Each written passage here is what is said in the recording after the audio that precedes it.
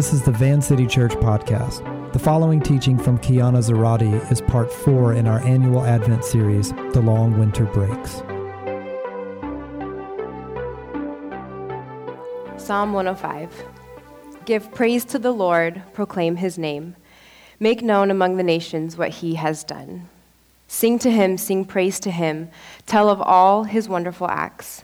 Glory in his holy name. Let the hearts of those who seek the Lord rejoice. Look to the Lord and his strength. Seek his face always. Remember the wonders he has done, his miracles, and the judgments he pronounced. You, his servants, the descendants of Abraham, his chosen ones, the children of Jacob. He is the Lord our God. His judgments are in all the earth.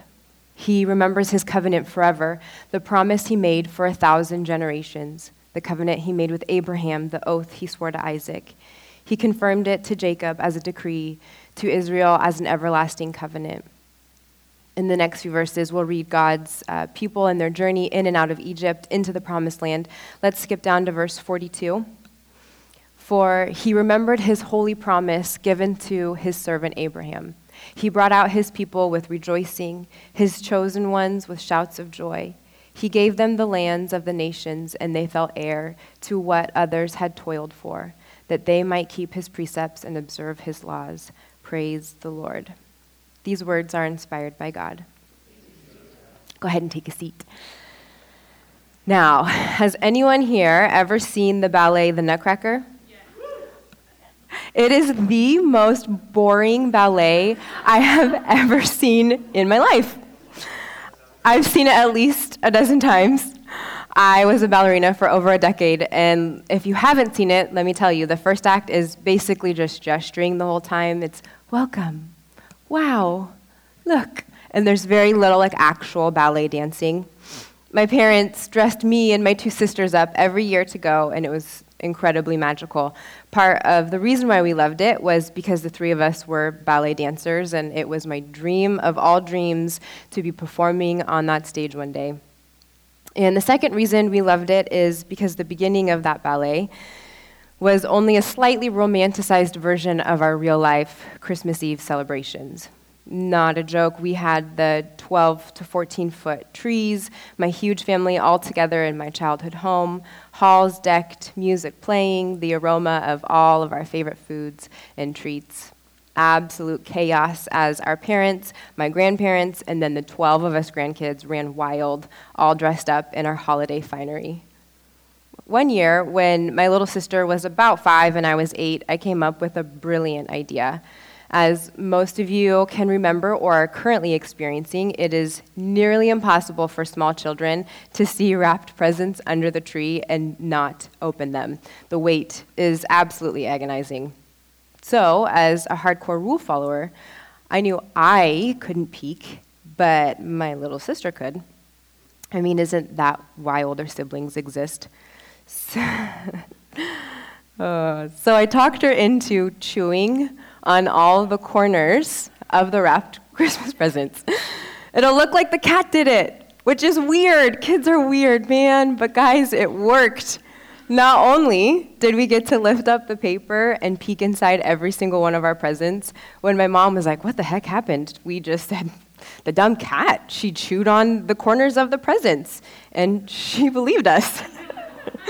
Even though our presents, it was only our presents that had mysteriously been chewed, and she never knew the truth until we confessed as adults a few years ago, and we laugh now, it's funny.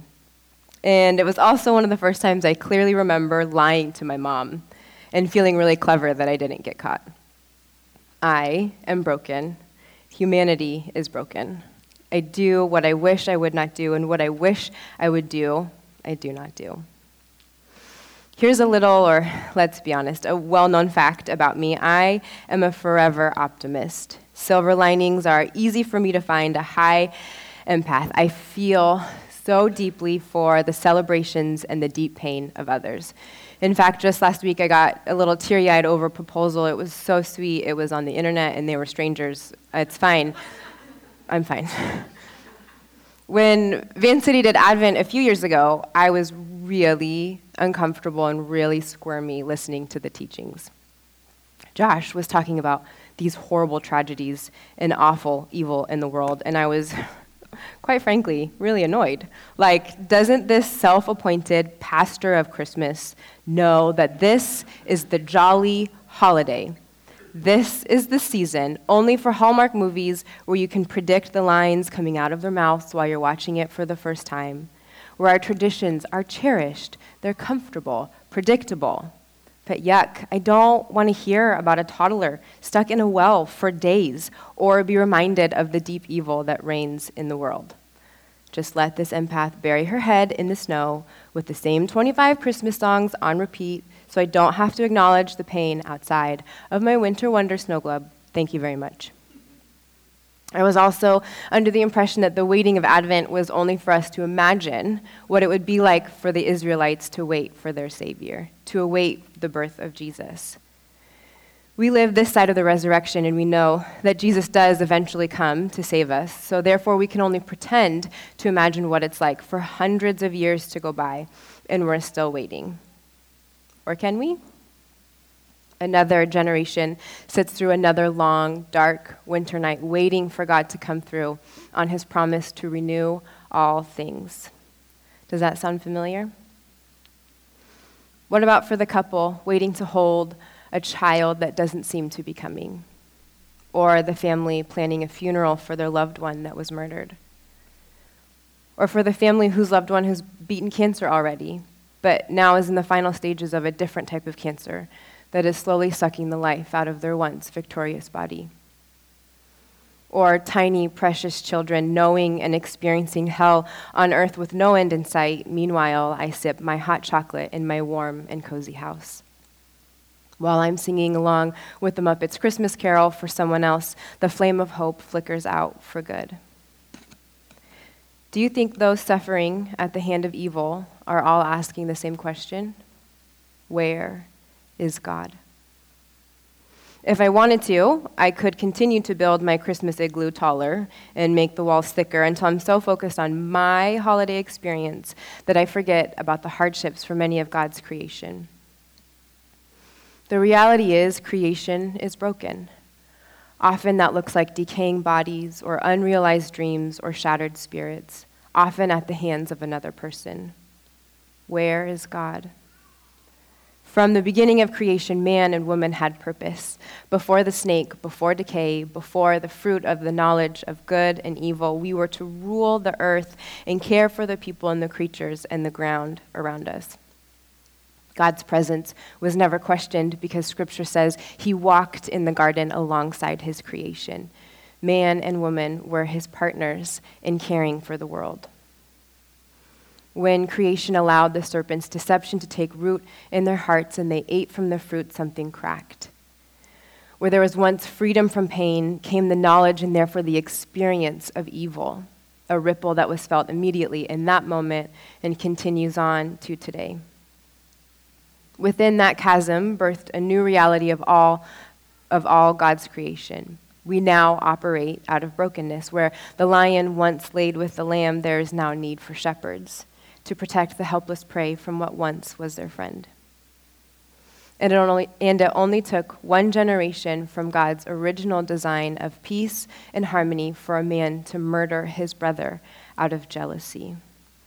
Where is God? Especially when it seems that evil reigns.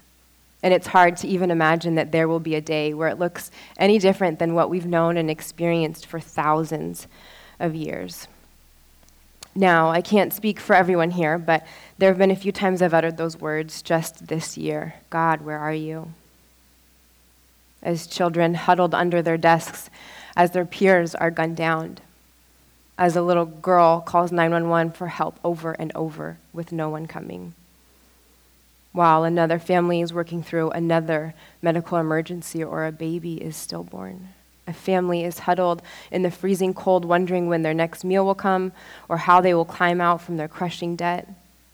Or I recall the war raging on. Which one? Pick one. In fact, as of this week, there are 32 countries at war, whether it's a civil war, terrorist insurgency, insurgency, drug war, political unrest, or people fighting over land, some spanning almost 2 decades, casualties too high to count. Or the protests happening all over the world, people begging for basic human rights. They are met, at best, with a beating or imprisonment, and execution at worst.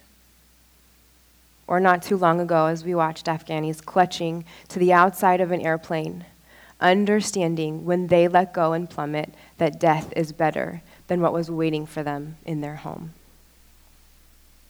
For these people, victims of mass shootings and war, of violence and neglect, they understand what it means to wait for salvation.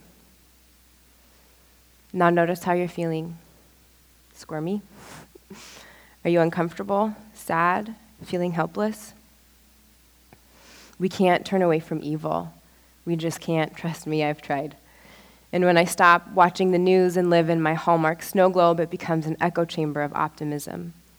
I forget the need for saving, that as evil reigns, something needs to give. And when I do acknowledge the evil around me, it can often feel suffocating. We can practice justice, but we can't single-handedly end a war or find every person who is suffering and fix it. These things are heavy and can maybe feel foreign, but I know that evil has touched us too. It's not just out there. Suffering is a guaranteed human experience, and pain is pain.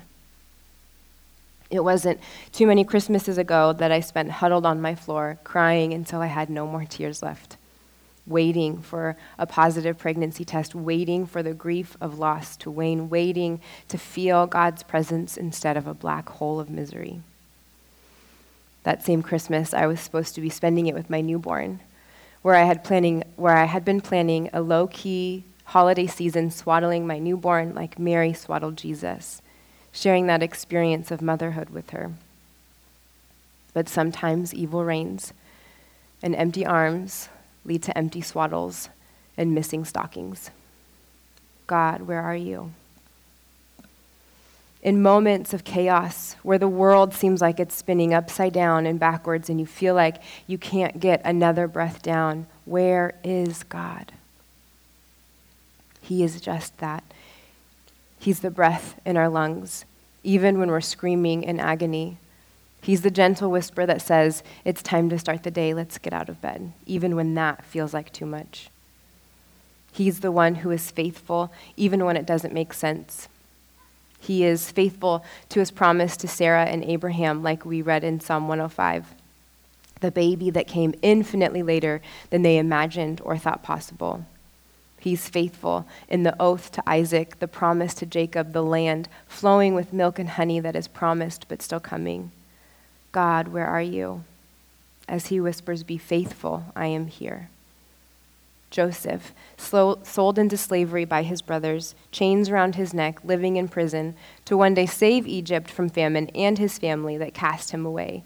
His faithfulness led to a place God's people could rest their head. But as the Israelites grew in Egypt, their numbers too numerous, they were turned slaves. God hears their cries of oppression and performs miracle after miracle to free his children. While they wandered the desert due to their cracked human spirit and unfaithfulness, God continued to be faithful. He provided quail and manna from heaven and water pouring out of a rock. He never forgot them. As many times as the Israelites failed to be faithful, God provided and was present. He was a cloud covering them by day and fire leading them at night. As the story goes, God's people are left waiting for hundreds and hundreds of years, the promise yet to come, darkness, quiet, hope flickering. God, where did you go? And in the most unexpected way, he came as a baby, tiny and utterly dependent, Emmanuel, God with us. He grew, learned, served, and called up disciples. He asked them to walk with them, spend time with him, to act like him, and then do the things that he did. And then he died. And God's people were confused again. God, where did you go? Until there was an empty tomb. And there was more to the story that we never knew. Because we live this side of heaven, we get to see the inbreaking power of the Holy Spirit. We get to celebrate King Jesus and his life and death and life again. But we find ourselves in this tension. He came, yes, and amen, and he's also coming again.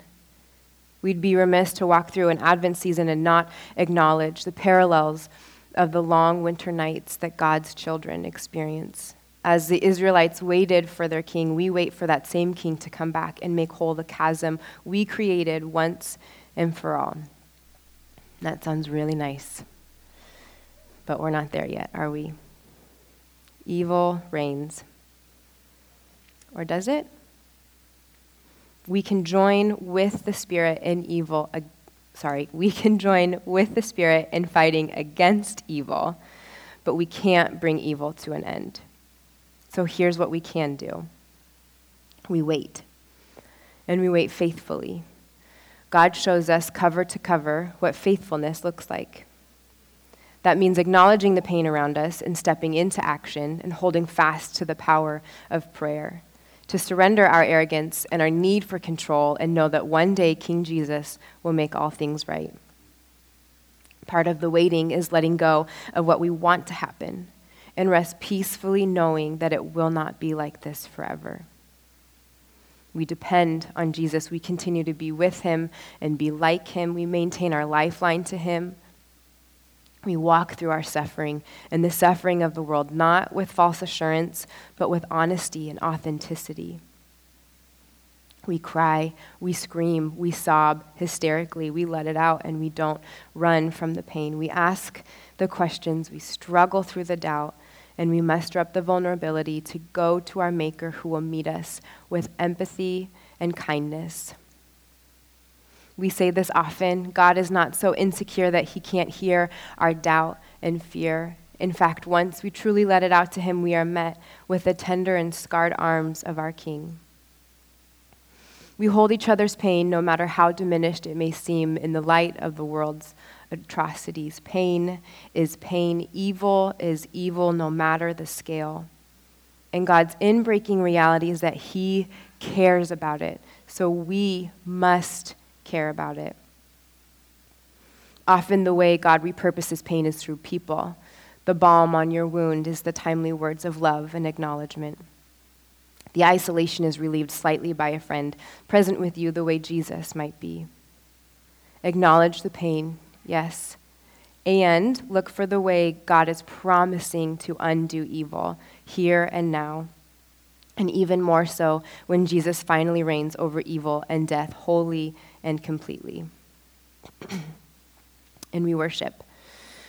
We sing the praise of his faithfulness, of his love, and his power. We hold fast to the truth that he is mighty and that the gravity of his love is that he will not leave us in the darkness.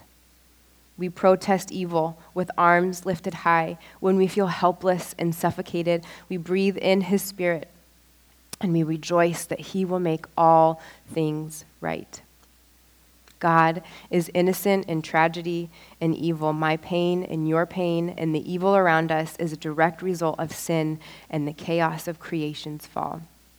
It was never meant to be this way, and that's why evil feels so awful in our beings.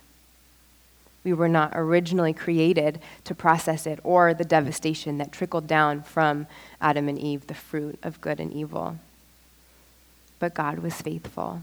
As he was to the Israelites, he came, he served, he showed us how to really love each other. And then he conquered death, and death lost its sting.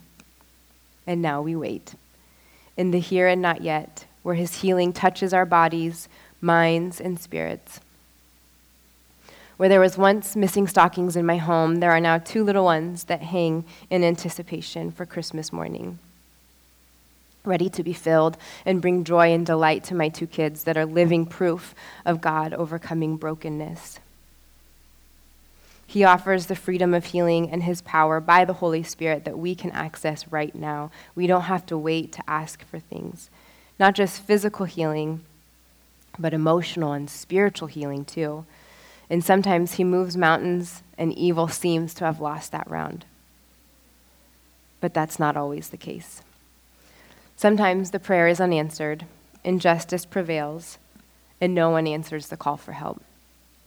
In that hole in our bodies, that ache and grief will linger until death will catch us all. Have you ever wondered in what ways we are partnering with darkness? As optimistic as I am, even I can admit that we are all carrying a piece of darkness in us. Darkness meaning the opposite of the kingdom of heaven, sin or evil. The evil that reigns, the brokenness that has seeped into each of our lives and beings also needs to be put to death. In the language of the New Testament, we take up our cross. We have to pass through death like Jesus, allowing our old way of being human to pass away with it, put to death the evil in all of us. And then that space in us gets replaced by light. The more we are with Jesus, the more we can be like him. And we can be part of God's kingdom, breaking into the here and now. We play an important role in overcoming the darkness. Evil is here, yes, and so is God. But there will be a day when Jesus will take on all of the brokenness in creation, and we will no longer whisper or scream in agony, "Where is God?" For he is making a new heaven and a new earth, where there will be no more weeping from small children, distressed couples, or oppressed humans, where slave and free man walk side by side. So darkness, where is your covering? Because one day the Lamb and King will crush the serpent, and the flicker of hope alive in us will burn away any lingering darkness once and for all. Our tears will be no more. Our longing for peace will be fulfilled, and the ache of all will be fully and truly healed. Even though evil is the last of God's enemies, yet to be fully defeated, the day is coming. We are one day closer to the renewal and redemption of all things, not just in part, but in whole. Every fracture will be healed. So we continue to fan the flame of hope, the hope and knowledge that we will experience fully alive the end of evil. The day is coming where we will mock death, we will mock evil, as King Jesus once and for all defeats the last enemy, and all good things will be restored. And so we wait. We hold the tension that God moves and puts to death evil today and tomorrow, but will also decimate all evil one day. Can you imagine that world where all darkness is gone, where there is peace and harmony, living out our intended purpose? No more aches, grief, longing, or God, where are you?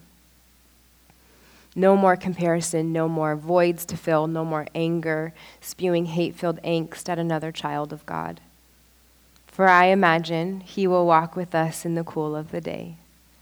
The lion will once again lay with the lamb. Enemies will be no more. War will end. Murder and evil will be nothing more than the dust beneath our feet. For our souls and minds and body will be so aligned with the triune God that we won't even have need for sorrow. And as hard as it is, I will wait for that. And I want to be faithful to wait well, to love the people around me like Jesus loves, to be a light in the darkness, to be a shepherd, a protector of God's goodness where evil still roams. That means using our unique wirings and giftings to bring light to the darkness now, here and today. We can be partners in goodness and peace and harmony. We can still carry the charge once given to man and woman in the garden, to care for creation, the people around us, and the ground on which we walk, to cultivate life and goodness when death and evil swarm around us, to use our light against darkness. So to end, let's hold fast to the same charge the Israelites had while they waited. Give praise to the Lord, proclaim his name. Make known among the nations what he has done. Sing to him, sing praise to him. Tell of all his wonderful acts. Glory in his holy name. Let the hearts of those who seek the Lord rejoice. Look to the Lord and his strength. Seek his face always. Come, Lord Jesus, we wait for you. Let's pray. Thanks for listening to Van City. You can connect with us and find more teachings and available resources at www.vancity.church. You can support Van City financially at vancity.church/give.